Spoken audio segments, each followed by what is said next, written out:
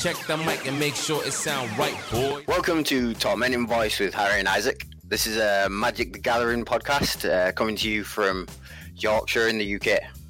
On this podcast, we're going to discuss all things competitive Magic, our approach to the game, and give our opinions on all aspects of it. So we're going to do metagame analysis from standard, pioneer, modern, etc. and tier lists that we will aim to be data-driven and our own personal hot takes on them. We're going to do deep dives into specific archetypes, formats, and different eras of the game. And most importantly, we're going to try and improve our play and contribute to the game that we all love. Welcome to Tormenting Voice with Harry and Isaac.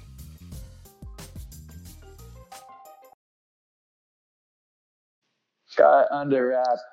Hello everyone and welcome to episode 3 of Tormenting Voice. Today we've got a bit of a modern special. So I'm joined as always by Harry, the regular co-host, but I'm also joined by two very enfranchised modern players. We've got Jude in the bottom right and Sam in the bottom left. And we're going to talk about Sam's recent amazing placement and deck innovation that he sort of underwent that sort of made some headlines. So yeah, we're gonna have a quick chat about that. All right, cool. So I think the best way to sort of kick this off is to start with everyone's sort of history of modern and all that jazz. And I'm just gonna straight out say I've been playing standard since I started, and I don't really have any experience with modern at all. I know a few cards, and that's it. So I'm going to be attempting to moderate this a little bit and just ask the questions that maybe people who don't know as much about modern would ask. But if we can get Jude first, and then Sam, and then Isaac. Jude? Yeah, what's the question? So the question is just, can we have your like background in modern and like your sort of history of modern? So modern, my very first modern deck was Infect. That was good fun. I built it at my first GP in Liverpool with Isaac. I think, Isaac, did you build Storm the same time? Yeah, good times. But, since then, I've just kind of upgraded mid-range decks. I went to Little Kid Abzan, went a bit combo-y with Collector Company, Devoted Druid, and then I've kind of stuck with Jund for like the past 3-ish years now. And that's where I'm at with modern. Sam? I'm sure yours is like very varied. I got same question to me. Kind of similar. So, I've been playing for a while. I kind of started this as a kid back in like OG Ravnica. So when Marn was like introduced, I started making decks, but they weren't really like tier decks or just kind of what I could afford. And then I guess, my first proper Marn deck was kind of Eldrazi-tron. Back in I think 2017, it was pretty popular. Back kind of Death Shadow kind of started to take over the reign, started to actually become a bit of a deck. And that seemed to kind of be a bit of an answer to that. Plus it was just doing cool things, playing beefy Eldrazi from Oath of the Gatewatch and that sort of thing. And pretty much I've just been playing that as my main deck for a lot of it. I do have a lot of experience playing humans and hardened scales, as well as some Bant Spirits as well. That's always some good fun. Ended up taking down like an RPTQ I forget how those works, but there's the stages of the PPTQs, and, like RPTQs, whatever. So the first stage was doing that with Bant Spirits. With Eldrazi-tron, I did end up winning a Pro Tour qualifier back just about a year ago with Jude there at GP Brussels. That was a lot of fun. That was a good time. That was with Once Upon a Time, and that was interesting format at the time. I grind a lot on MTGO. It's probably what I spend most of my time doing, to be honest. I've got a decent amount of experience with it. I think I'm all right, but still lots to learn in a new meta game. So Yeah, I think long and varied deck history there. I think with myself, I think now I'm a bit of a modern skeptic personally, but I do have a history with the format, and in all honesty, I do like the format. I do love the format a lot. So initially, like Jude said, I built Storm. That was like a lot of fun to try and pilot and learn the format, because ultimately, this floor is pretty high. Like, because worst case scenario, like if you Storm off and you learn how to do that, then it's fairly complex. But as soon as you learn the processes of going off and doing Storm and making optimal card selection choices with like Serum Visions and Sleight of Hand, and you get good at that, I think it's like a really good baseline. After that, I moved to some Grixis decks. So when Grixis was good, when like Tasigur and Gurmagangler were like sort of the best thing you could do in the format, which is so strange now looking back at. But played a lot of that. Love those cards. Like love the Grixis strategies. Played Delver at the time. This is before people sort of realised how good Death Shadow were. Then transferred to Death Shadow. Started playing a lot of Death Shadow. Got fairly decent at Grixis Death Shadow, the old school versions of the deck without Mishra's Bobble and a lot of the more broken cards we're seeing now. So played a good bit of that. Loved casting a good Thoughtseize, and then sort of I think where my results and success started to come in was playing Blue-White Control a little bit. So I think Blue-White Control, the best PPTQ finish of all time. I top 4, I can't really remember. A small PPTQ in Modern, playing Blue-White, which is quite an achievement. I lost to Elves twice, which I later found out was a horrendous matchup. But I think the turning point for me in Modern was just sort of realizing and accepting, you can't always do exactly what you want to do all the time. You just have to try and slot in, play an optimal deck and a good deck rather than trying to like force control and force fair strategies, which is where like a lot of the conflicted opinions come from me. But yeah, definitely do like the format and hope for the best for it, really. All right. So in general, we've got quite a varied panel here, from like me all the way to Sam, who seems to have been playing for a very long time and got a wealth of experience, which is good. But correct me if I'm wrong, as far as I understand it, there's been some pretty significant changes to the format in terms of bans as of late. Yeah. Yep, absolutely. Jude, do you want to take that one? Yeah, can do. I mean, I think there was 5 bannings recently. Like, obviously, there was Tybalt's Trickery from the most recent set, because that was a bit of a horrendous combo there. What was it trying to hit in Modern? Well, I'm not too sure. I never actually played against the deck. Emrakul. Yeah. It was pretty much Emrakul. It would run Gemstone Caverns to try to, do it turn 1. Get. Yeah. Well, I'm assuming that also had Simian Spirit Guide in at the time as well. Yes, yeah. And that's now banned. Yeah. So it would just play a Cascade spell, then one of Tybalt Trickery, and then I see. Hit Emrakul. It was Okay, so that seems like a good ban. Uro was banned, which obviously we covered in detail. Uro in the like worst card. So like, I don't think anyone would disagree with that one. No, needed to go. I can't. Field of the Dead as well. Field of the Dead. That was a favorite of the Amulet Titan decks. So much value. Yeah. And then I think the last one, which is the one that sort of is Mystic Sanctuary, and that was the one that was like that was going to get me back into the format, if anything, because that card in that like it's so interesting, because if you look at the chasm between Mystic Sanctuary and Standard and Pioneer compared to how it is in Modern and Legacy, it's like it's a different card. Like it's it's like a multi-faced card. Well, in Modern it was just those cryptic command blocks that it enabled, which were rather unfun to play against. Yeah. So I think a way to break it. It was I think they were all good bans for the format, though. All right, so it's interesting. Definitely, it's interesting to see that essentially some Standard All-Stars that also got banned in Standard have recently taken the same path in a much bigger and more powerful format. But just in that context, after the bans, like, do you think that you guys could sort of lay out what you think the pillars of the format are, and like just briefly speak about each sort of archetype, essentially, or like deck choice? Well, I haven't actually played much Modern recently, because unfortunately it is only available really on MTG Online, and I don't play much in there. I have the Death and Taxes deck, which is quite a good deck at the moment, I'd say. It's got some good interaction and some good game plans. Normally you try Stoneforge, Mystic, a Batterskull, or one of the swords in.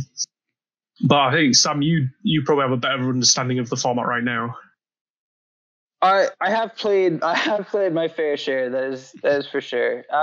Initially, after the ban, I saw a lot of like burn and blitz decks. Just a lot of decks that were trying to go like, let's have a straightforward, proactive game plan. Try to kill your opponent pretty much as fast as you can. We were seeing as well some kind of, Omnath Scape Shift decks as well. I think it was kind of the decks that we're trying to use Omnath and Uro together. We're kind of shifting to okay, well, what else can we use this shell for? Because you're still using a lot of money cards, right? Like you're playing Run and 6, Force Negation, Cryptic Commands, Jaces. The list goes on. So now that Feel the Dead was kind of their main way to grind out the opponent and get victory there. Those kind of ticked up a little bit. And I think in response to that, you started seeing, okay, a bit more blue-white control. Tron started taking over, Amulet Titan, as well as Heliod Company. But honestly, like, to be honest, at the moment, it feels very good. It feels like a lot of decks are very viable. And really, like, anything can pretty much do well. I mean, you've got Mill, you've got Humans, red green mid range, kind of doing its thing. Just a lot of varied archetypes, and I think for me that's what kind of keeps me interested in Modern so much. I mean, really, you're not seeing any archetype take say more than 6 or 7% of the metagame. If it's doing that, it's it's quite a popular deck.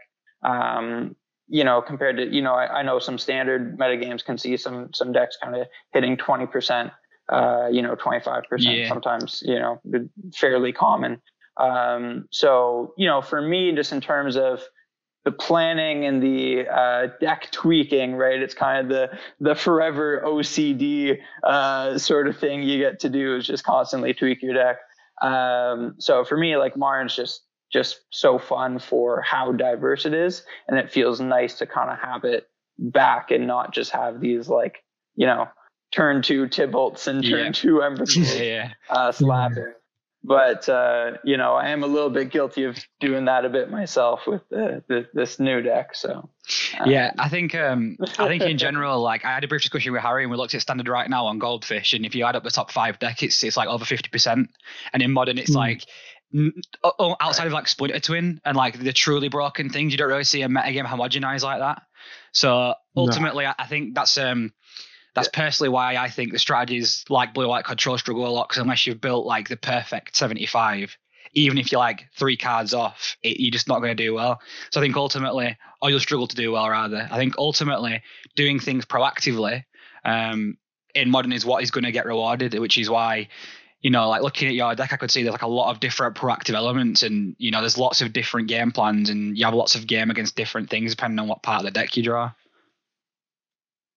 For sure. I know, so Harry, I know you asked about like the pillars of the format. And, I think, you've got your Death Shadow decks of all sorts of, flavors. Really, it seems like you can't really go wrong with what colors you slap together there. I do think there's a lot of decks that can be hated out by either Chalice of the Void or Blood Moon. I think you could throw Force Negation into that mix as well. But you do kind of have these, you've got this huge kind of mixing pot of all these varied styles, from big mana to graveyard decks. Dredge is quite popular. You still have the Oops All Spells deck. So, because I think those cards got banned or the enablers, I think, got banned in Pioneer. Yeah. I think. Yeah, so, they did, unfortunately. As well, yeah. And you got the Ad Nauseam deck that's kind of switched up to this. It's like it's Inverter. It's Inverter from Pioneer. Yeah. Okay. I'm familiar with that. I love it. That deck is so it's pretty cool. You get some of the faster ramp pieces like Pentad Prism, and I think they play like Wishclaw Talisman and stuff. It's a little bit weirder, but it's effectively Inverter. but like it's interesting. Like I do think that all the archetypes, when you kind of think about the classic archetypes of like aggro, control, mid-range, combo, they're all very represented in a wide spectrum kind of across this metagame. Yeah, that's why I like the look of the current modern format. Yeah, I think go on, Isaac. What a big shift, like sort of the discussion we just had, like West for the pillars of the format, and there's so many things you listed. I think, but before like faithless looting, like it'd just be, it's Mox Opal, it's faithless looting, and it's ancient stirrings, and you play one of those, or you're making a mistake. And I think in modern now, that list of like cards you should play, otherwise you're making a mistake, is like 25 long. It's like, you play Blood Moon or Khan or Force of Negation or Death Shadow or Lurrus, or do you know what I mean? The list just goes on and on and on and on and on, which I think is, it's sort of made modern more modern, like what modern was before, but it's like a much more extreme extent, which is, it swings and roundabouts. But personally, it's like, as a spectator, that's great. Like, if there was a modern paper Pro Tour, I would not be able to, like, if someone said, do you want to bet on what deck wins? It's like that. No, no, I don't. I've got no inkling, like, at all. Yeah. It's nice. Like, I know Reed Duke does these kind of power rankings type thing. I know Modern is kind of the only one. He extends it to 15 rather than 10 deck lists for. And I do think that it does kind of speak volumes a little bit for the format, just in terms of how diverse it is. It's quite nice, and you can still brew. You can still see some success with some weird lists at times. So it's. You're right. Isaac, you definitely have to have a proactive plan and be kind of ready for a number of things, which is, some people may not like that. People, might not like that. You might have to just take some losses in some matchups, accept some bad matchups. But to be honest, it's kind of what keeps things a little interesting in the long run for me anyways. Yeah.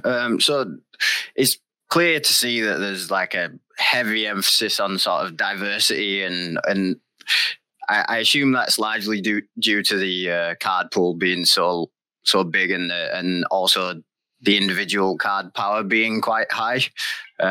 So there's multiple sort of plans that can work essentially.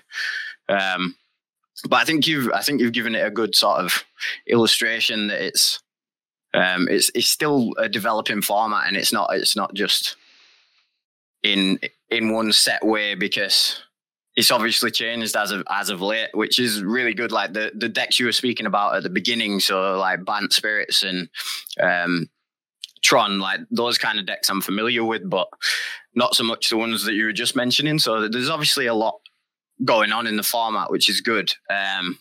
But do you guys think that there's any particular strategies that have benefited from the recent bannings, or do you think it's just sort of opened up the metagame in general and allowed everything to develop? I definitely think it's just. Sorry, go on. Yeah, I think it's just.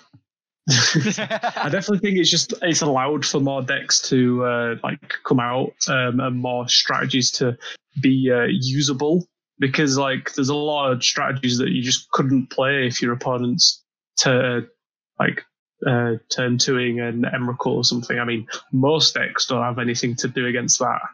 But now that all these quick cards like Simian Spirit card is gone, it's allowed for other strategies to come forward.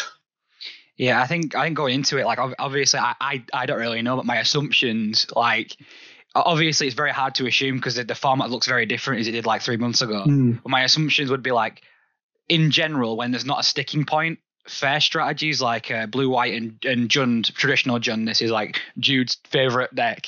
I think they sometimes struggle. Jund less so because it's more proactive, but the field opening up basically meant blue, white control would already struggle, and then it had Mystic Sanctuary banned as well. So I think right now, I think it's probably a struggle to figure out where Force Negation fits in, because ultimately that is a card that should always kick about because it is so good, so powerful. Well, I think with blue-white control, it is actually quite an okay deck to be playing at the moment. If you look at some of the recent challenges on online, there is at least a blue-white control deck in most top 8s. Yeah, I have seen a Because you shift just- towards Esper as well, which is very interesting to me. I think it's just refining those card choices really, and it's same with other fair decks like Jund and what colours Jund should be. Like I showed you some modern lists, so it's like, oh look at this Abzan list with Luris in the sideboard, and it looks like a normal mid-range deck. Things like Siege Rhino and Sultai and things like that. It's really interesting. Well, you've got so many card choices with Jund, and it adapts. Like, the reason I like Jund is because it can adapt to a lot of the formats. Like, even though Tron is quite a popular deck, that is a historically quite bad matchup for Jund. There are other good decks there that are decent matchups. Like, I feel like you've probably got a good matchup against the Death Shadow lists because you've got a lot of that early interaction against the deck. And stuff like that. And you have like a sizing advantage as well. Like if in traditional mid-range mirrors, it's usually about who's slightly bigger. And obviously like Jund is literally just a slightly bigger version of it. Definitely. But I think the position of fair decks for me was like an interesting one, looking at it like from a bird's eye view in those bands, because there's no real focal point anymore. Is that sort of what you felt, Sam? Yeah, definitely. Like, honestly, I don't think that there's any real deck that's being like, right, this is, the kind of new big thing. I mean, I do know some people are kind of saying potentially Heliod Company, but I do think that that's just due to, like, one, it's not as easily hated out as by Blood Moon or Chalice of the Void, as I kind of previously mentioned, but it has a lot of angles of attack, a lot of versatility, when people are trying to just go fast and play, burn or, prowess decks, having a effectively instant speed, infinite life combo, or even just instant life gain kind of built throughout is quite nice. And, it's got lots of tutor targets. You've got, that ranger captain that can find whether it's ballista to combo off or like a giver to kind of protect their things and kind of stop non-creature spells from being cast. But overall, it just, it feels like a good kind of creature toolbox decks, which for me personally, I mean, I enjoy seeing those decks do well. It will be interesting to see, how the metagame develops going forward. I think that, that deck kind of has maybe just like a slight hedge type thing, but like overall, really, like it's not, I don't think it's any head or shoulders above the rest type thing, if that makes sense. I think there's lots of viable strategies for sure. Awesome. Yeah, cool. All right. So I think we've given a pretty good overview of like the state of Modern right now. It seems like you guys know what's going on, and it also seems like it's got a direction, something that's happening. But what we really wanted to talk about today is your deck, Sam. So SCG called it Naya Luca, but I don't know if you have a different name for it or anything. I mean, I like to call it Moonwalkers just because it's a fun name. All right, well, it's your deck, so you get. Yeah, I mean, you're playing like 15 Planeswalkers and like, Blood Moon. I think this one only runs 3, but I'm running 4 now. So I'm going to pop it on screen now so people can take a look at it. Blood Moon, Moonwalkers. Yeah, sounds good. Yeah, so looking at the list now, like, as soon as I saw the list, I was like, this is very interesting. Like, because initially, like we were saying, Modern's supposed to be a proactive format, and there's so many things going on here. Like, there's so many different plans, and normally it's, traditionally from, outside perspective, it's do one thing, but here it's like there's so many small packages built into the deck where you have so many different angles of attack, which is so interesting. So it's sort of, if you had to lay out like what a plan A would be, or if you're a series of plan A, or does that change regardless of matchup? Yeah. Like, yeah, sort of. That's for sure. Just kind of, yeah. So plan A, I think, is pretty much try to, slam an Emrakul.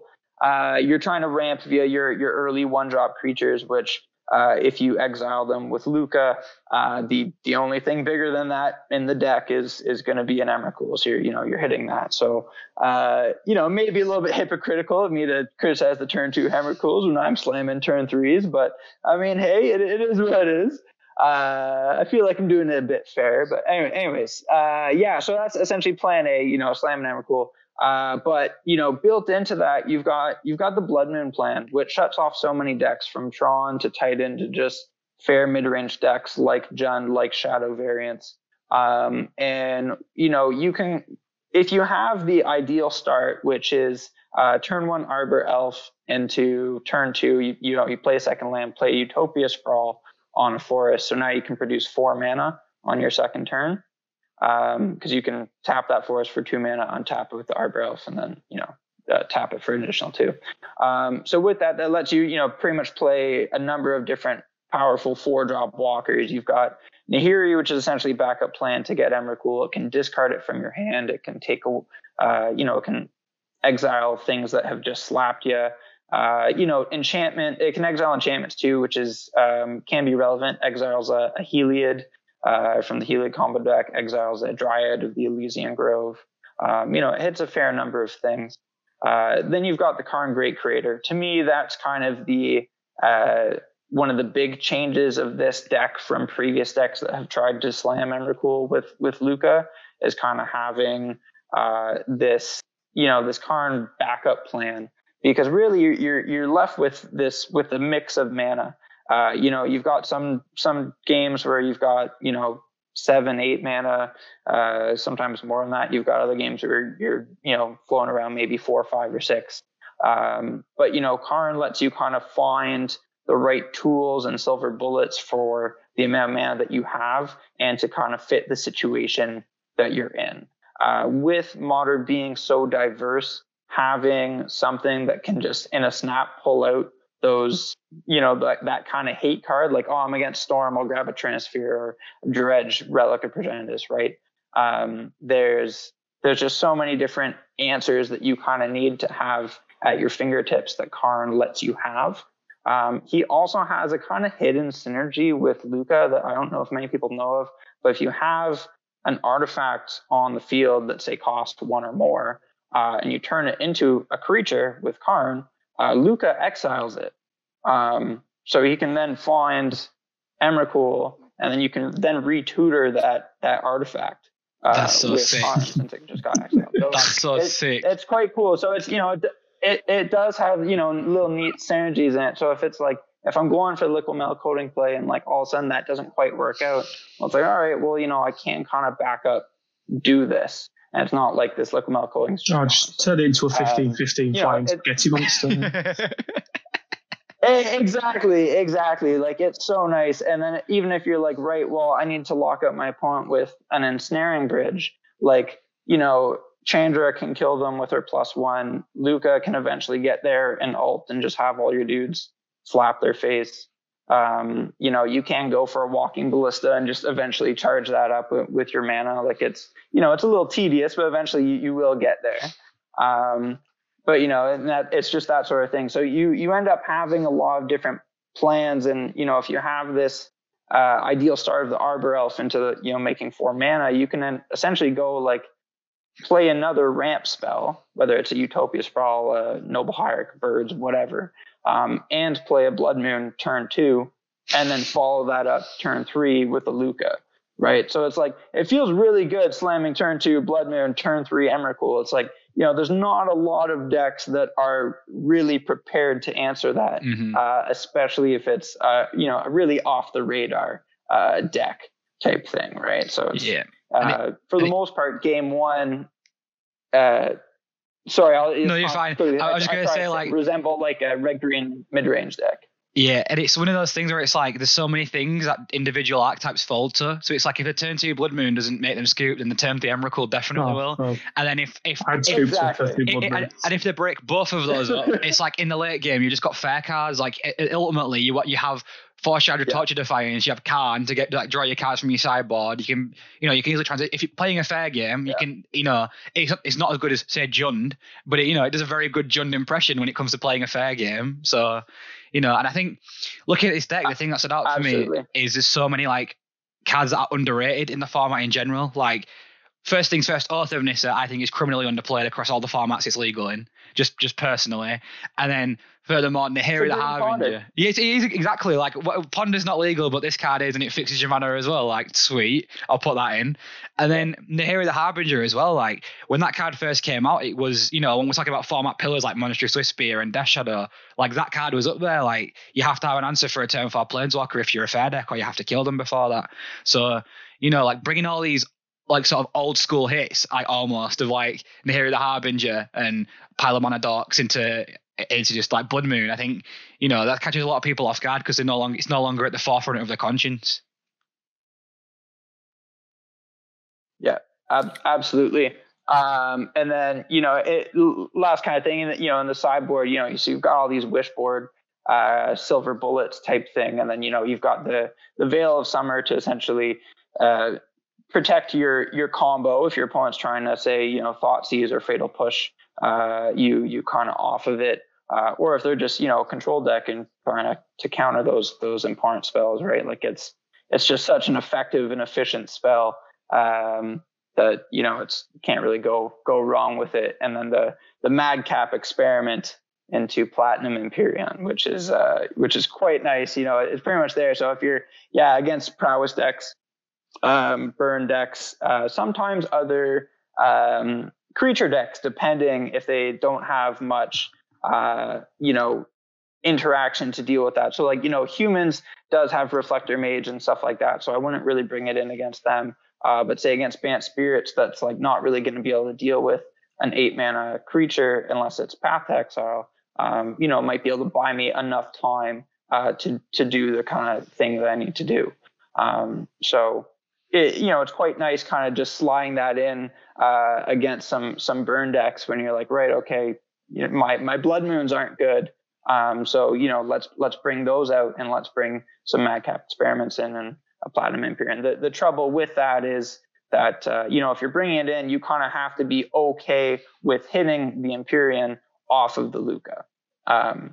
If you're not okay with hitting the Empyrean off the Lukka, then, you know, don't really bring it in, because you just want to rely on having that early Emrakul, because that's just going to win you so many games. Mm-hmm. I think against prowess in particular, like a Platinum Empyrean might as well be an Emrakul. Like there's no possible, especially if you're not expecting it. Like if you're not boarding a Braid against your blind when you've got no main deck targets, like there's just like it's almost better than Emrakul. Like it's as good. It's insane. But yeah, I totally get what you mean there. All right, so they. Yeah, go on. No, go on.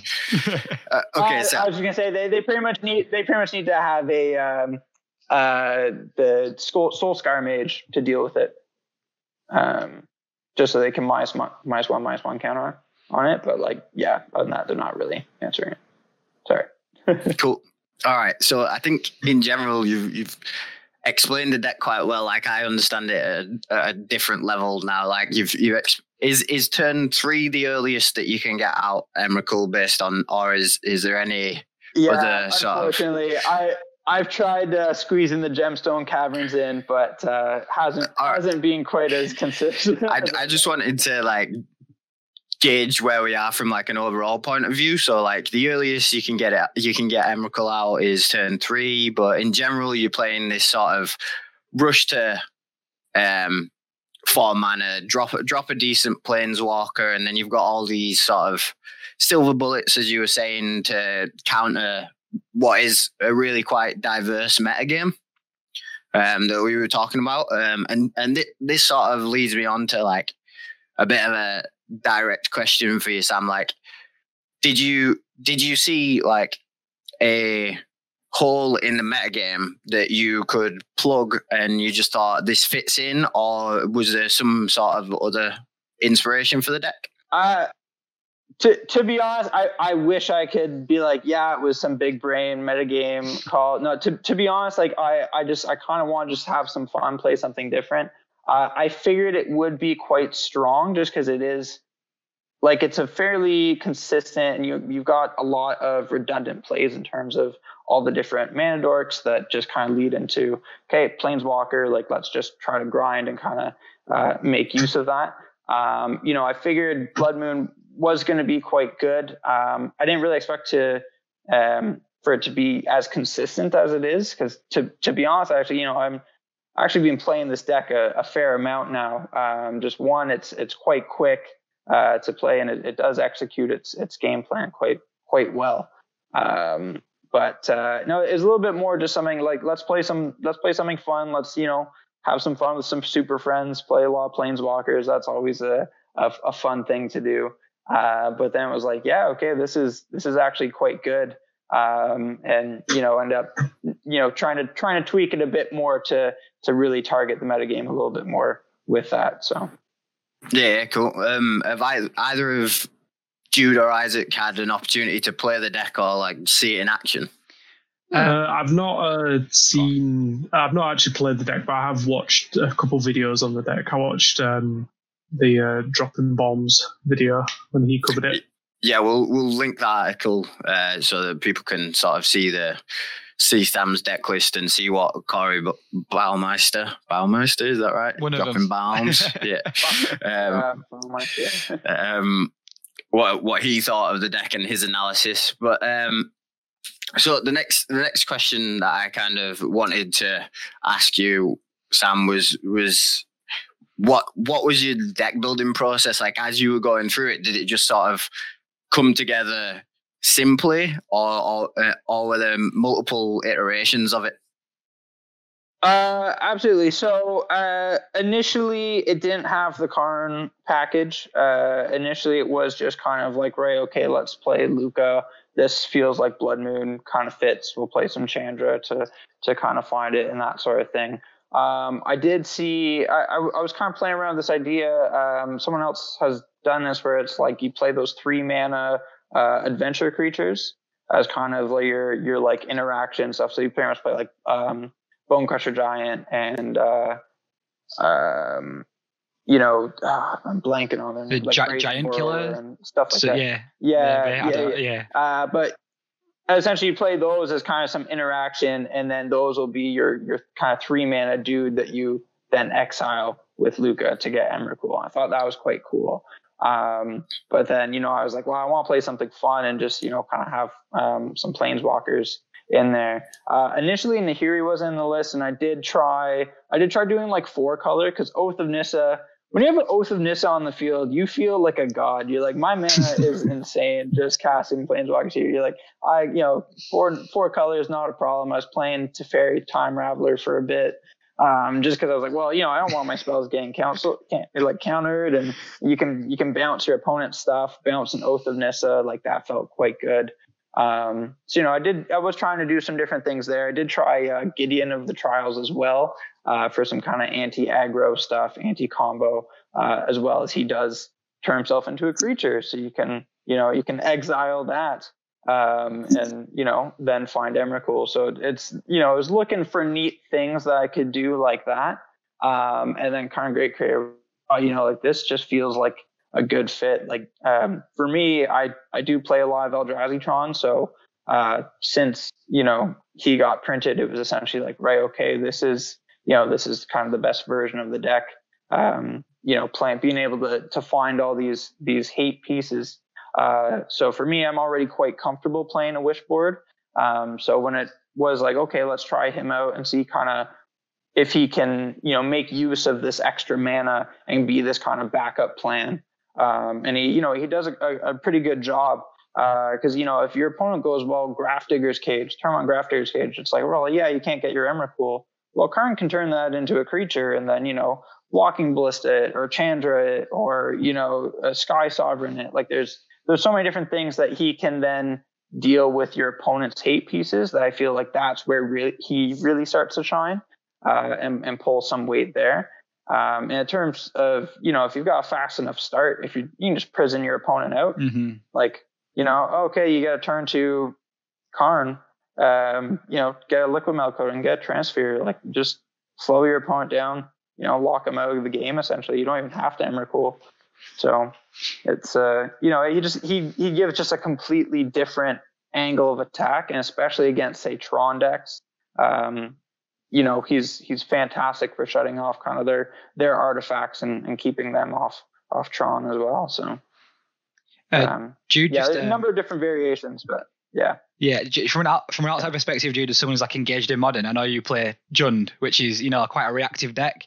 Do you think there's any sort of like sideboard cards that would be good here? Like, because just looking at it from my perspective, it's like, what do I board in here? And it's obviously very dependent on what you're playing, but like if you're scared of Blood Moon and you're bringing Disenchants, then you've just put a bunch of bad cards in your deck almost, because then the counter's really good against you. So it's like, in your opinion, what, like, if you get matched up against this on, say, Jund or another strategy that's, you know, not necessarily trying to just kill faster than Sammy's, how do you think you sideboard against this deck effectively? Because I haven't got a clue, to be honest.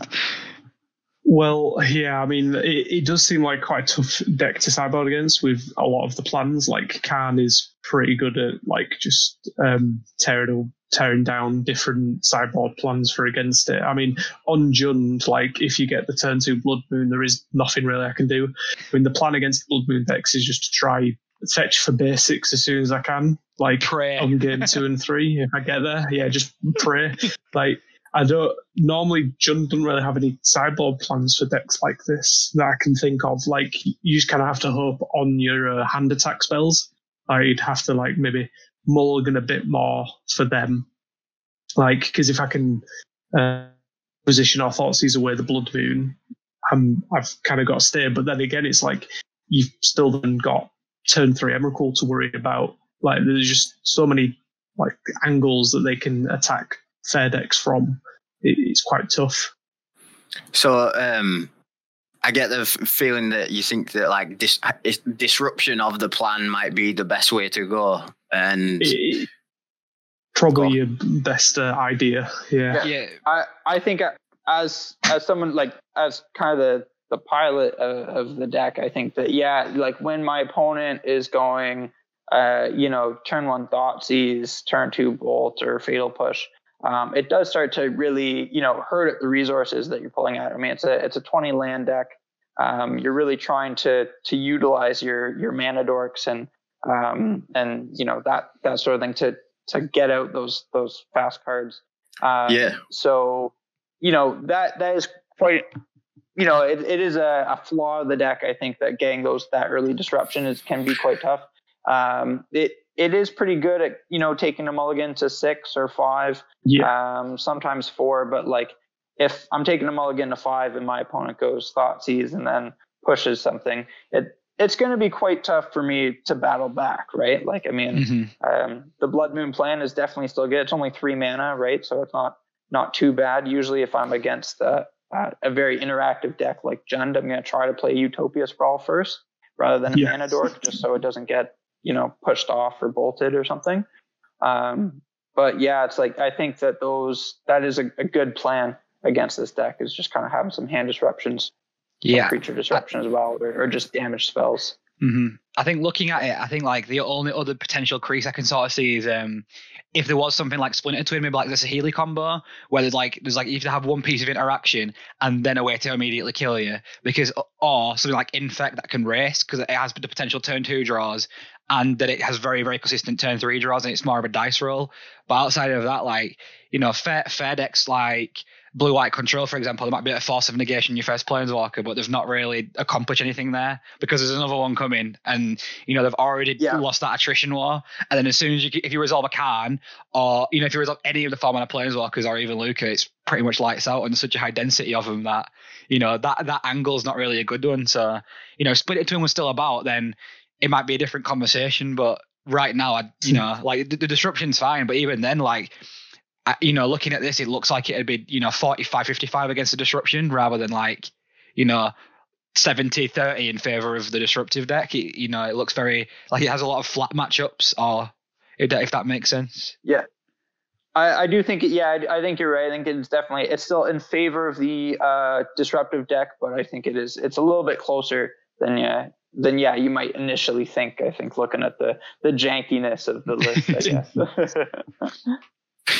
All right, so I just wanted to point out that I found it quite interesting that you were able to sort of run this on 20 lands, like you said, and have so many sort of 4 mana, 5 mana, and I know you're not ever really going to cast Emrakul, but you've got quite a big top end in this deck, right? And I know that you're trying to get there very fast, but just, is there any, like, point you'd want to make about the fact that you have put in 20 lands and you've kept it to that amount? So I have tried trimming to 19. I have tried swapping, like, the second Temple Garden for Horizon Canopy to try to have, like, a can land in there. Something I'm just like, right late game I can draw. But really, I mean, 20 lands has seems to be the kind of consistent number. It's, really, I don't really want to be hitting more than 4 lands in a game, but I do still need to be hitting my land drops. But, you'll have classic turns where you're just like turn 1 Mana Dork, turn 2, play 3 more Mana Dorks, and you're effectively, with your land drop on turn 3, you're effectively like, right, I've got Tron, I've got 7 mana turn 3. Like, get at me, right? With a Blood Moon, like, get wrecked, right? It's just, there's lots of different, things like that. But I think that really, like, the Oath of Nissa has really been kind of MVP. In terms of, if I've got a 1 land hand that, say, has 2 or 3 dorks in it, I might be a little bit hesitant to take it. But if it's got Oath of Nissa, like, I know that's just, it's that little bit of extra. Like, I'm most likely to find a land with this, develop my mana base a little bit more. It's kind of that little, like, backup plan if that dork plan A goes awry, I guess. Yeah. Okay. I think I'm getting to grips with the deck a lot more, like hearing you talk about it, which is good. But I just wanted to sort of ask you so let me clarify first. I think, did you go to a PTQ and got top yeah. Ninth? Sorry, for with this deck in the challenge. Yeah. Yes. It was 12th place in MTGO challenge. I think there was like 112 people or 120 people on that day or something. So it was, it was a decent number. It was a pretty mid-sized challenge, I think. Yeah. So like top 12 is like good for a deck that's maybe there's been similar archetypes around, but this is like a more refined version, and congrats for doing that. But I just wanted to ask you, like, was that a metagame call, or was it because you genuinely believe like this archetype has legs and is going to stay in the metagame? So I do legitimately think this deck has legs. I do think it is actually quite a strong deck. I'm consistently getting 4-1s in modern leagues. I did manage to get a 5-0 recently. I did get 5-0 with an older previous version of this deck, but that was a little while ago. But yeah, it does seem like a good deck. Obviously, I'm not going to say it's like tier 1 or anything. Like, there's lots of very established, refined decks. I'm definitely not in that aspect, but this deck is very, very capable of getting 5-0s, winning an FNM, doing well in a challenge, right? With that too, like, I mean, there's, I do think that if more people, gave it a little bit of a chance, tried, giving their hand at type thing, it could, maybe see a little bit more refinement, maybe some better sideboard tech and that sort of thing, or, anyways, the kind of deck development process as it goes. But yeah, like for that challenge specifically, I do remember, like, I had played the deck a fair amount up to that, and I kind of thought, like, this is a strong deck. Like, if I just play, like, there's a lot of games where you just win off the back of a Blood Moon. You're like, yeah, I'm not even really doing that strong things. I'm like playing a turn 4 Chandra Torch of Defiance, but like, yeah, my Blood Moon is just locking my opponent out. And it will get you enough time to set up and do your thing. But then you've also just got that, like, right, my opponent might not see my full game plan game 1. And then game 2 might not be prepared for that turn 3 Emrakul or even Blood Moon or whatever type thing. Like, I just think that there's so many different strong, just kind of shut off cards that, you're able to kind of pull through in a variety of different situations. That I do think that it does have some serious legs for sure. Whether it's tier 2 or 3 or whatever. Hey. Who knows? But That doesn't matter. It's done all right. It's done all right for me. I'll say that. To be honest, I do actually think you're being quite humble. Like I've quickly looked at the deck again, and I've seen a 5/0 from the 23rd by a completely different player. I'm not even sure if you're aware of that, but a big Tom 79, whoever he is, he went 5-0 in the Modern League on the 23rd with it, and he's only, I think from the looks of it, he's changed like 2 cards and it's sideboard slots. So you know, like people are cutting on now, especially with Corey's article, and Corey saying he's going to pick it up and refine it. Like, you know, people do understand what the deck's doing now, but even, you know, that's it. Yeah, I know. Like that ball starting to roll, which means clearly there's something there. Do you know what I mean? Like, and on top of that, it's sort of like, you know, oftentimes when that happens, the deck loses some percentage points because it's now a known quantity. But, you know, if I was playing a tournament with open deck lists and I saw this, I'd be like, what, you know what I mean? Like, what do I do here? Like, what's my plan? Like, like, because ultimately here it's one of those decks. It feels like Tron to me. It's very different, but it just feels similar. Where it's like, you know, there's no magic sideboard answer. Like, you've got to have a game plan that's naturally good against it. Like against Tron, for example, you need to have that clock and some pressure on the mana base. You can't just do one or the other, otherwise you will just get Troned. Yeah. It's similar to that. Like, you know, you can't just sideboard for a specific plan. Like for Tron, if they sideboard against the Blood Moons, then the cards will get them.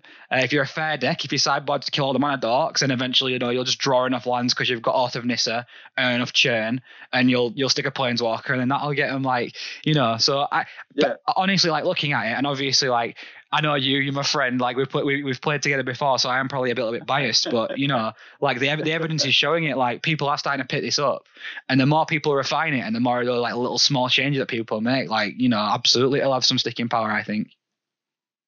Absolutely, yeah. I think it's capable of, you know, flowing around a little bit, That's sweet. Yeah, I got that list up now. That's pretty cool. Yeah, I think there's definitely some bits in there that, like, you know, like the 4 Veil of Summer, like ultimately, you know, 4 Veil, Witchbane Orb. Mm-hmm. I do think the 4 Veil is probably like a big gainer against Jund, for example. Like, you know, the matchups where they are going to attack your hand, kill the dorks, like that card is just lights out against them. Do you have a comment on that? Yeah, obviously Veil of Summer is quite good against the interaction we're trying to use. Yeah. Currently I'm running 3 in my sideboard. You know, I was like, you know, it is quite a good card, and it you don't mind hitting 2 of them. You know, definitely, it's when it's good, and it's, if not, it's just going to draw you that card, right? So yeah, no, that's not surprised to see that. So that's quite good. Yeah, I did spring that on you, by the way. I just discovered that live on air. Like I didn't like, you know, I didn't save that. That's awesome. I just discovered it. Yeah, it's sweet, man. Like, I'm so happy people are trying this out, because, you know, like there's lots of things in Modern that are flashes in the pan, where it's like, you know, like there'll be like a deck one week where people are like all on board with it, and the next week people go, oh, actually, yeah, we know we could beat that. We just put like one sideboard slot in, and then, you know, we're fine. But, you know, things like Hammer Time come to mind, or it's like people go, oh, yeah, it's just a flash in the pan, and then everyone ignores it, and then, you know, suddenly it's 4th, 5th most played deck. It can quite easily happen. Yeah. You know, I'm hoping this happens, because honestly, like for me, this is the kind of deck that if I was going to make a return to the format, I would consider, like, you know, because it's ultimately it's a fair deck for Modern. Like, you know, it's not trying to like I know it's like an absurd statement. That worries me. But like with regards to how Modern is, like, you know, like it is doing unfair things, but every deck in Modern sort of needs that as a flaw. And, you know, when that doesn't happen, you are just playing like Karn, which is like a toolboxy card advantage engine. Chandra Torture Defiance in Modern is hilarious to me. Like, you know, it shouldn't fit, but it just does fit so well. It's so good. Like the mana ramp, the digging, the removal, and just being that late game finisher is just like it just does everything. Card's incredible. Yeah. It's been real good. So this is more of an open question to everyone, but like it pertains to this specific choice as well. For you, Sam, on this 12th place finish, like, when we're all building decks, like what's the goal? Are you like trying to break the format that you're building into, or are you trying to just like, you know, build something fun and cool that's your own deck? Anyone? else want to start? Jude, maybe? I mean, normally my deck choices is just whatever is a good mid-range deck, because I'm not particularly good at thinking of my own ideas for decks. Like, I might have a basis, but most of the time, like, mid-range decks are pretty self-explanatory. Like, with Jund, you kind of get a few choices of your own with the sideboard and the main deck. Like, I love what's his name now? Huntmaster of the Fells. Huntmaster of the Fells. Like, I'm always gonna have one of him in the sideboard or Jund card to play. But other than that, I don't really brew my own decks. So for me, like, most of my deck creation, like in Modern, I was very much a, tune kind of thing. So it'd be like, oh yeah, Elves is fairly good, so I'll put one Wrath of God and cut a Supreme Verdict so that the regeneration of Azuri don't work. Things like that. I think I'm fairly decent at like making those little tweaks to make improvements and create those little efficiencies. A lot of my deck building, when I get like a lot of momentum going, is usually in Standard, and ultimately, it'll be transferable to other formats if I played them, but it's identifying a strategy that I deem to be good. So, I'm not, for example, with this one, if I had built this deck, it probably would have started from something like, I believe Luca is undervalued right now. Let's try and find out the best way to abuse that, or something like that. You start from a big macro idea, and then you've sort of just got to refine it down into like, what's the best shelf for it? How many slots do I have to dedicate to this strategy for it still to be efficient enough to be there? In general, I think I've gotten a lot better at not just sticking to a single archetype. But yeah, I think a lot of it is looking at what already exists and what things I think are undervalued, and trying to like create edges that way. I think Jude will vouch for me with this. I think when Jude is playing Abzan in Standard, like oftentimes, it'd give me a deck and I'd say like, put one of these in.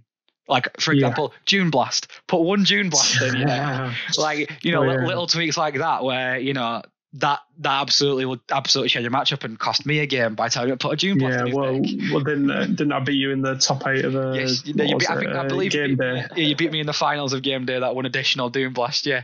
But, I think that's, keeping that whole card pool in mind and understanding what's going on. Like, either for me, it'll be those slight tweaks, or it'll be a big macro thing where I'm like, I believe this to be good. Let's iterate on this. Yeah.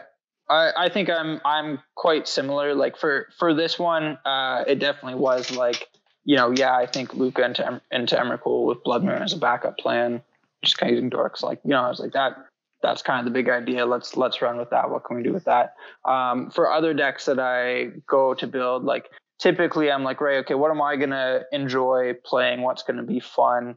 And that sort of thing. I really enjoy creature decks. Like most of my things are either going to be tribal decks like elves, humans, spirits, Eldrazi, whatever.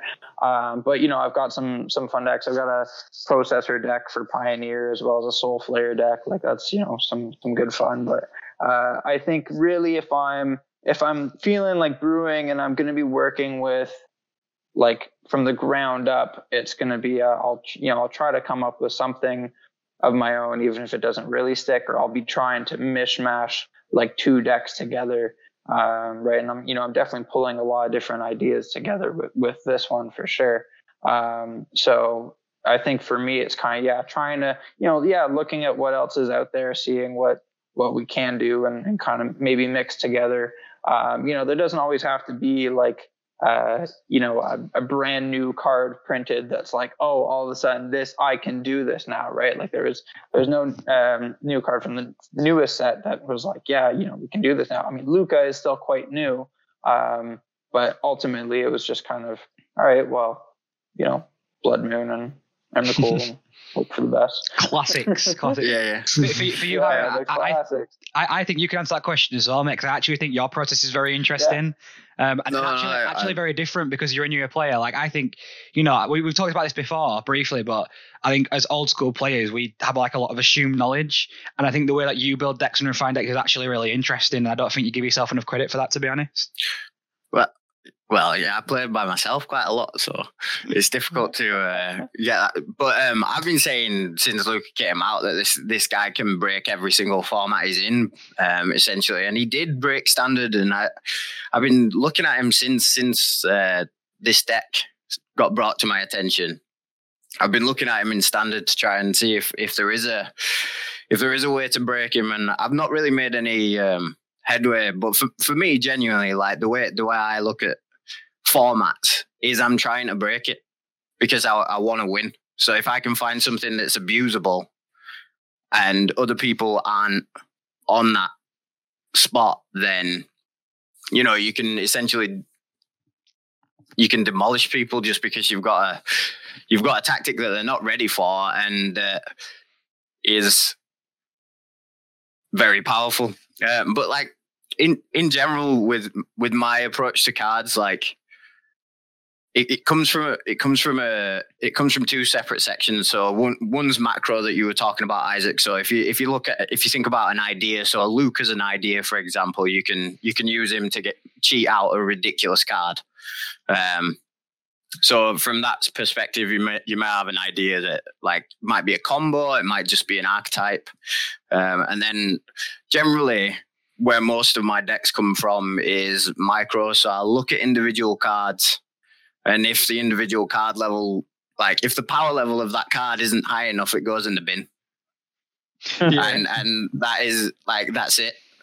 Like it changes a little bit with like sideboard, because obviously you're looking for different sort of, you're looking for different attributes because you want them to, like we spoke a lot about hate cards, which I think are a little bit more prevalent in Modern than they are in some other formats. But the attributes you're looking for sideboard cards are different. But like the standard 60 or 80 that we're seeing now in the standards, like for me, it's like if this card isn't on rate and it's not powerful enough itself, then I tend to put it to the like bin, unless it's got a massive amount of synergy with a lot of the other cards in the deck. That tends to be my process, at least. I think a good example of that, like just sort of illustrate to people, is Harry's sort of the first person I've seen cut Torbrand from Mono Red and try and find different ways around that deck. So adding Opportunistic Dragon. So when I was grinding that for a while, Harry was like, try Opportunistic Dragon, and I'm like, like what's he on about? I'm like, give it a go, and I'm like, no, actually this like I understand Torbrand's really good when you're ahead, but Opportunistic Dragon's insane when you're behind, and Mono Red already plays well from a front foot. So, and tuning 1-drops as well in Mono Red, like I think Harry's a very good tinkerer, trying to understand like those little eking out advantages as well. So I think as you sort of like try your formats out, I think you're definitely going to be very, very good at Modern to be a good one, but obviously the card pool's a big barrier to entry. But that's one of the issues I think for Modern in general, and like the card pool and the mechanics, like just having to understand all these different interactions and knowing a card, what it actually does inside out is quite difficult. But then knowing what all these cards do and how they interact is like, I mean, it's a lot of work. Mm-hmm. For sure. Yeah. It's definitely one of those things that I think pays more dividends over time, right? Because you're, the more you play the format, the more you get to see it develop and change in decks.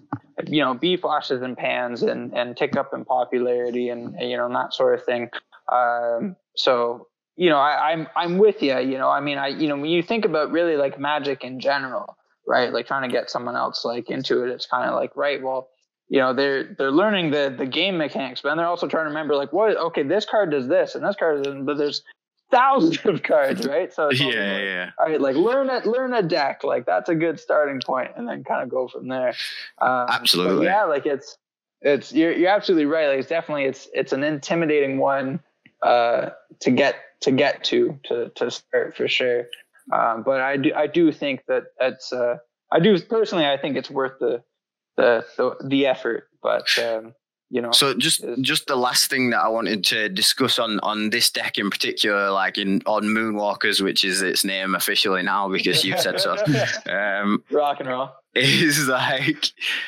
I took that from another list, so that's not my. All right, fair enough. Well, it's your call anyway, but like the matchups. So why is it like positioned well and like what archetypes or decks? Sorry, do you want to see in tournaments or whatever? So if I match against Mill, I'm laughing because I'm playing main board Emrakul. That's just like a given. If I'm against Amulet or like a 4-color deck, even sometimes like shadow decks or just Tron, blue-white control, I don't really mind playing against those decks where really Blood Moon is really going to shine. Is quite nice. I don't like playing against Dredge because they can be quite quick, and unless I'm really getting a Karn to get a hate piece, I'm kind of relying on that early Emrakul just because of how fast their draws are. And really they don't care about Blood Moon. They're not really casting their threats, and the spells that they are playing are typically red.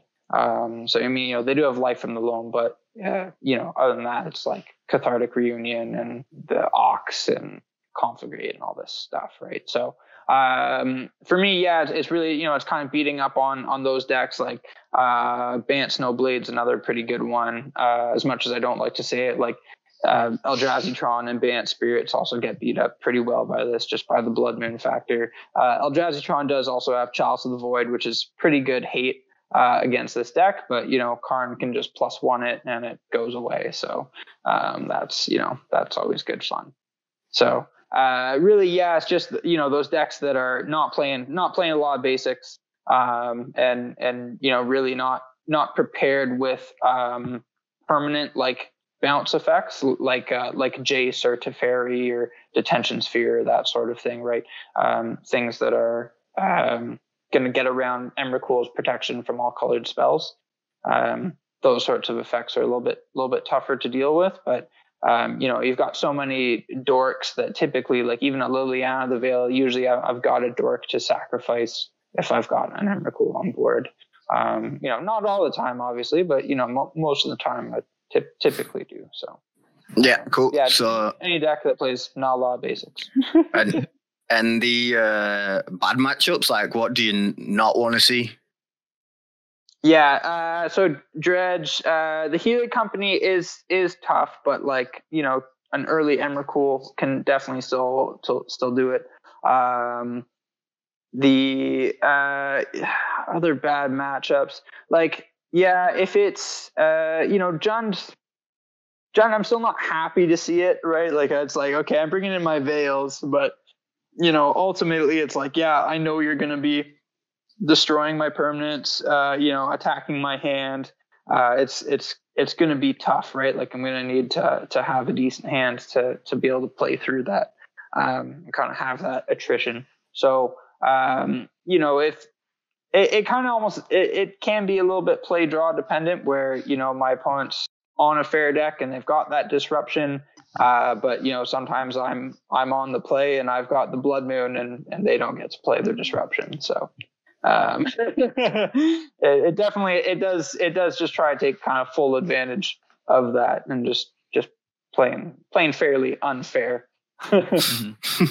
That's what we like. With regards to the Heliod Company matchup, I'm not sure like if you've got any strong opinions on it, but I think personally, for me, that would be the first thing. Like if I'm talking about Modern now, like if I had to have something to plan for, which is always very hard because like you say it's 7%, but Heliod Company is sort of that deck where it's like if nothing's in about it, then it's a huge problem.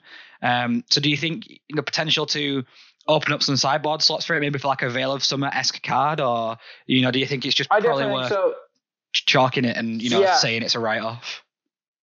So it's hard. Like I've started testing out a Braid a little bit as well in the sideboard, just because that's been a pretty good one, taking out like Prowess's early creatures, being able to take care of some of the Heliod combo creatures that are on the field, even against Storm. It's also pretty good. Karn Great Courier does pull some good weight in terms of shutting off the actual like I'll kill you combo with Walking Ballista, just because then they can't activate their artifact abilities. But the Infinite Life can be tough, but if I'm just able to get through with Annihilator 6 repeatedly with Emrakul, that's also gonna pull some weight as well. But ultimately, I'm sure there's definitely some sweet sideboard cards I could put in to get some more percentage points in that matchup. Currently, it is quite tight with keeping the Karn board. It is definitely something that I think helps the deck fight from matchup to matchup and not just be the kind of one trick pony of shoving Emrakul onto the field. Definitely kind of helps it have a plan B and C to carry out each game. But yeah, like whether it's worth it or not, I don't know. It's so hard to say. Like, it's just, I think that their deck is just so versatile, and they also have so many angles of attack that shutting off their game plans can be quite tough, because they can just be a solid creature value deck that just ends up beating you down, with buffed up creatures and stuff like that. So it's tough, but like, yeah, I'm definitely sure that there are better pieces that I could use to more directly target that matchup. It's always a struggle. I'm trying to brew some more stuff with that. But yeah, sorry. It's all good. It's like I was going to say, it's always a struggle in Modern to try and like hit that balance, because there's some matchups where it's like it's actively beneficial for you to completely ignore them and pretend like they don't exist, because there's no amount of, like, so for me with Blue White and Tron, I think I had a few discussions with Jude when we were going to play the team GP, and it's just like, look, like I can put a bunch of Vendilion clicks in the sideboard or whatever, cards like this, but odds are it's not going to be enough. So I think the best bet is to just completely ignore that it exists and just play like spell snares and things that are going to be good in matchups that I'm actively like playing against. So yeah, I think for sure that might be an approach as well. Like ultimately just like dig deeper into what the deck's good at and ignore what it's not good at. And it's a bit counterintuitive, but in Modern, it's 7% of the meta. Like you might not even see it for weeks on end. So. Yeah, for sure. All right, so I've only got 2 questions left for like the general thing. So we're about almost wrapping up, but just wanted to ask like all of you essentially like your opinions on the deck, like going forward, its longevity. Like, do you think this is gonna really stick around and like benefit from the tweaks that we've been talking about, or do you think it'll sort of fall off over time? Well, I'll go first one. Well, over time, like, I don't know how Modern is going to settle. I feel like Modern is kind of settling as it is right now. And but as Sam was saying, like, there's a good variety of decks. So I feel like this deck can definitely slot itself into the meta somewhere. Like, it's got enough good matchups where it's going to steal some wins. Like, and as Sam was saying, he's getting consistent 4-1s in Modern challenges. So there's clearly some like validity to the deck there. And the Heliod combo deck definitely looks like it's going to be a popular deck. But I can definitely see an argument for other decks, like Death Shadow decks up there. And yeah. Absolutely. So I mean, I think that I agree with Jude. I think that there will be kind of a spot for this to slide into the metagame. I don't think it's really going to be a top contender, just because it is a clunky deck, right? Like you're playing 21 drops and then no 2 drops, really just Blood Moon as a 3 drop, and then you go into 4 drops, right? So like it is quite clunky like that, but at the same time too, like when you play it, like it curves out quite nicely, just because of how efficient all your mana dorks are and that sort of thing. But I mean, I wouldn't be surprised if this was just like flash in the pan type thing, but I do think that it does have legit legs to actually stand on and hold itself at some point in the metagame. Where it settles is, who knows? Yeah, I think from my perspective, like from I've done a brief bit of Modern research, like looking into this, and I personally like just everything aside, like I do like when formats have a focal point, and if Heliod Company becomes a focal point, then you might think, oh, it's really bad for this deck because, like we discussed, it can be a bit problematic, but ultimately I think it's a good answer to the next stage. So this deck is positioned to beat up on the decks that will beat up on Heliod Company, if that makes sense. So, you know, like it's very strange and backwards, but I kind of like, it's one of those things where it's like you're kind of praying for the format to homogenize a little bit, because if it does sort of get a bit more clumped at the top, then, you know, with Khan, you can change 2 sideboard cards and gain like 10% against the field. And, you know, like if it does clump up and it does homogenize, then, you know, things like, should I keep Madcap Experiment in the sideboard? Like those answers become very clear, and you can gain those slots back, things like that. So for me, like from a macro sort of understanding of the format and where it might be going, you know, I don't see why, you know, this won't be a good sticking point. Like Emrakul's always been around. Blood Moon sort of waxes and wanes, but it's always present, and it always has those matchups where it's good. And, you know, Khan's been, you know, one of the most powerful cards in the format since it's been printed in general, from, you know, what I've seen. So, you know, it just does a lot of, you know, my modern rules of just doing, you know, has a really unfair game plan, and the fair game's good as well. So, you know, I think, you know, as more people play it and as those sideboard slots get changed and tweaked with, and we see all the possible options and outcomes, I see no reason why, you know, it can't be at the very least, like, you know, a top 10 deck, one that you expect to see, one that, you know, you test against at least. Yeah, sure, cool. For sure. It's very cool that you've added this deck to the format, man. Congrats on that. Okay, it feels good. So just as like a final sort of question, if you were going to play a modern deck at a tournament, like this is everybody, including myself, and I'm going to answer at the end. What would you play this weekend? I mean, obvious choice for me. I'd just be playing Jund. Like I love the deck. Like no matter, I've been through like when it's been good, when it's been bad. Like the deck just always performs for me, because, you know, it's got a pretty consistent game plan. It knows what it wants to do, and it does it well. Any specific card choices that you know, like I know you have like some rules and laws of Jund that you stick to, and you could write a whole book on it, but like anything in particular? Well, I'd never drop below. I'd never cut a single Lily. Liliana would stay at 4 copies always. And then Red and 6 is another one. I think minimum I always want 3 copies of that card. Mm-hmm. And it's just... But other than that, like you've got your mainstays of like Thoughtseize, Inquisition. You need those interactions, because that's what the deck wants to do. Awesome. Sam, do you want to go next? Yeah. I think you have a wide range, don't you? So I do. I definitely have a lot of decks in my arsenal. I think for me, like typically it's always like a last minute decision between either Eldrazi Tron or this Moonwalker's deck. Personally, I have just been playing a lot of this deck, so I think I would probably pick this again. It feels strong. It just feels like, you know, every time I think about playing Eldrazi Tron, I'm like, oh, okay, yeah, you know, Chalice on 1 is really good. Slamming some turn 2 or turn 3 Thought-Knot Seers, that's good. You know, but I'm like, man, but like turn 2 Blood Moon, turn 3 Emrakul, you know, how can you say no? So yeah, might have to take this, but I might still be riding the high. Who knows? We'll see. Yeah, so for me, I know what I definitely wouldn't play. I wouldn't play blue-white control.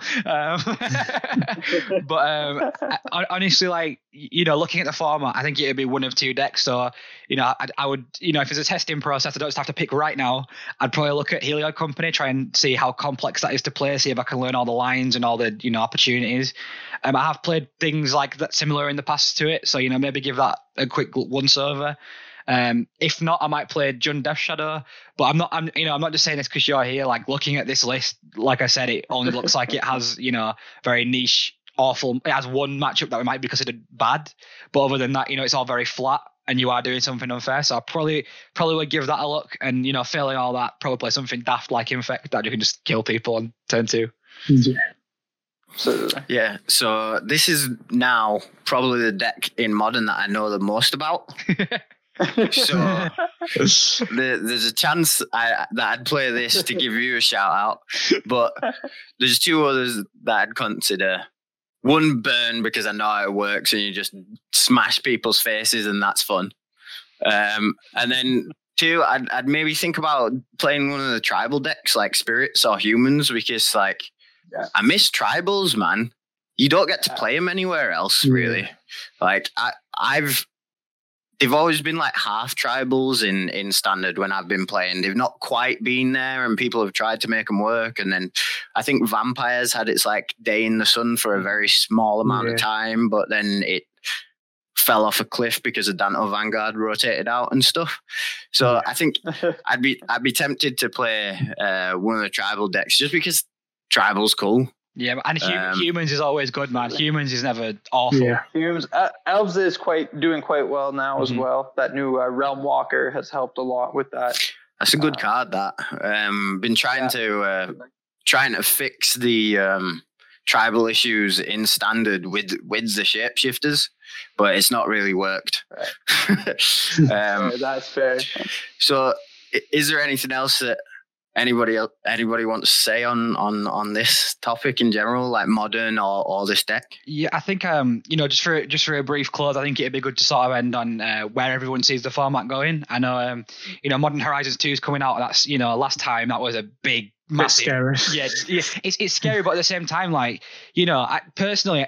This is going to be a bit of a controversial statement, but after all the bans, I actually think Modern's a better place for it. Like having cards like Force of Negation and Giver of Runes, and even Red and 6, like I love Red and 6. Yeah, exactly. So like can't lands. Yeah, giving the format access to cards like that, like it opens up doors. Like these creature-based combo decks and blue control gets a little bit better. So we'll definitely have you guys on to talk about that when that sort of gets spoiled, and maybe do a bit of like a speculation episode on that. But in general, just sort of discuss where you think the format's going, if it's going to homogenize, and the potential effect of that set. Right now, I think the format is in quite a good place. Like, there's a lot of options in terms of decks, and I don't think right now, without any additional cards, the format is going to homogenize that much, because I don't think there is anything that is that powerful or that broken in a sense. Like, if you look at each archetype, there is a good deck to play. Like, you've got a decent control deck, you've got a decent combo deck, you've got a good aggro deck, you've got good mid-range decks. So I think right now there's a path you can take with any deck. Sweet. Absolutely. I agree with that. I think that currently it just seems like it's kind of settling down. It doesn't seem like things are homogenizing too much. It does seem like a lot of good variety of flavors, even kind of within each of these archetypes. That's quite good. It will be interesting to see what Modern Horizons 2 does. Hopefully we don't have too many haymakers, kind of like we did last time.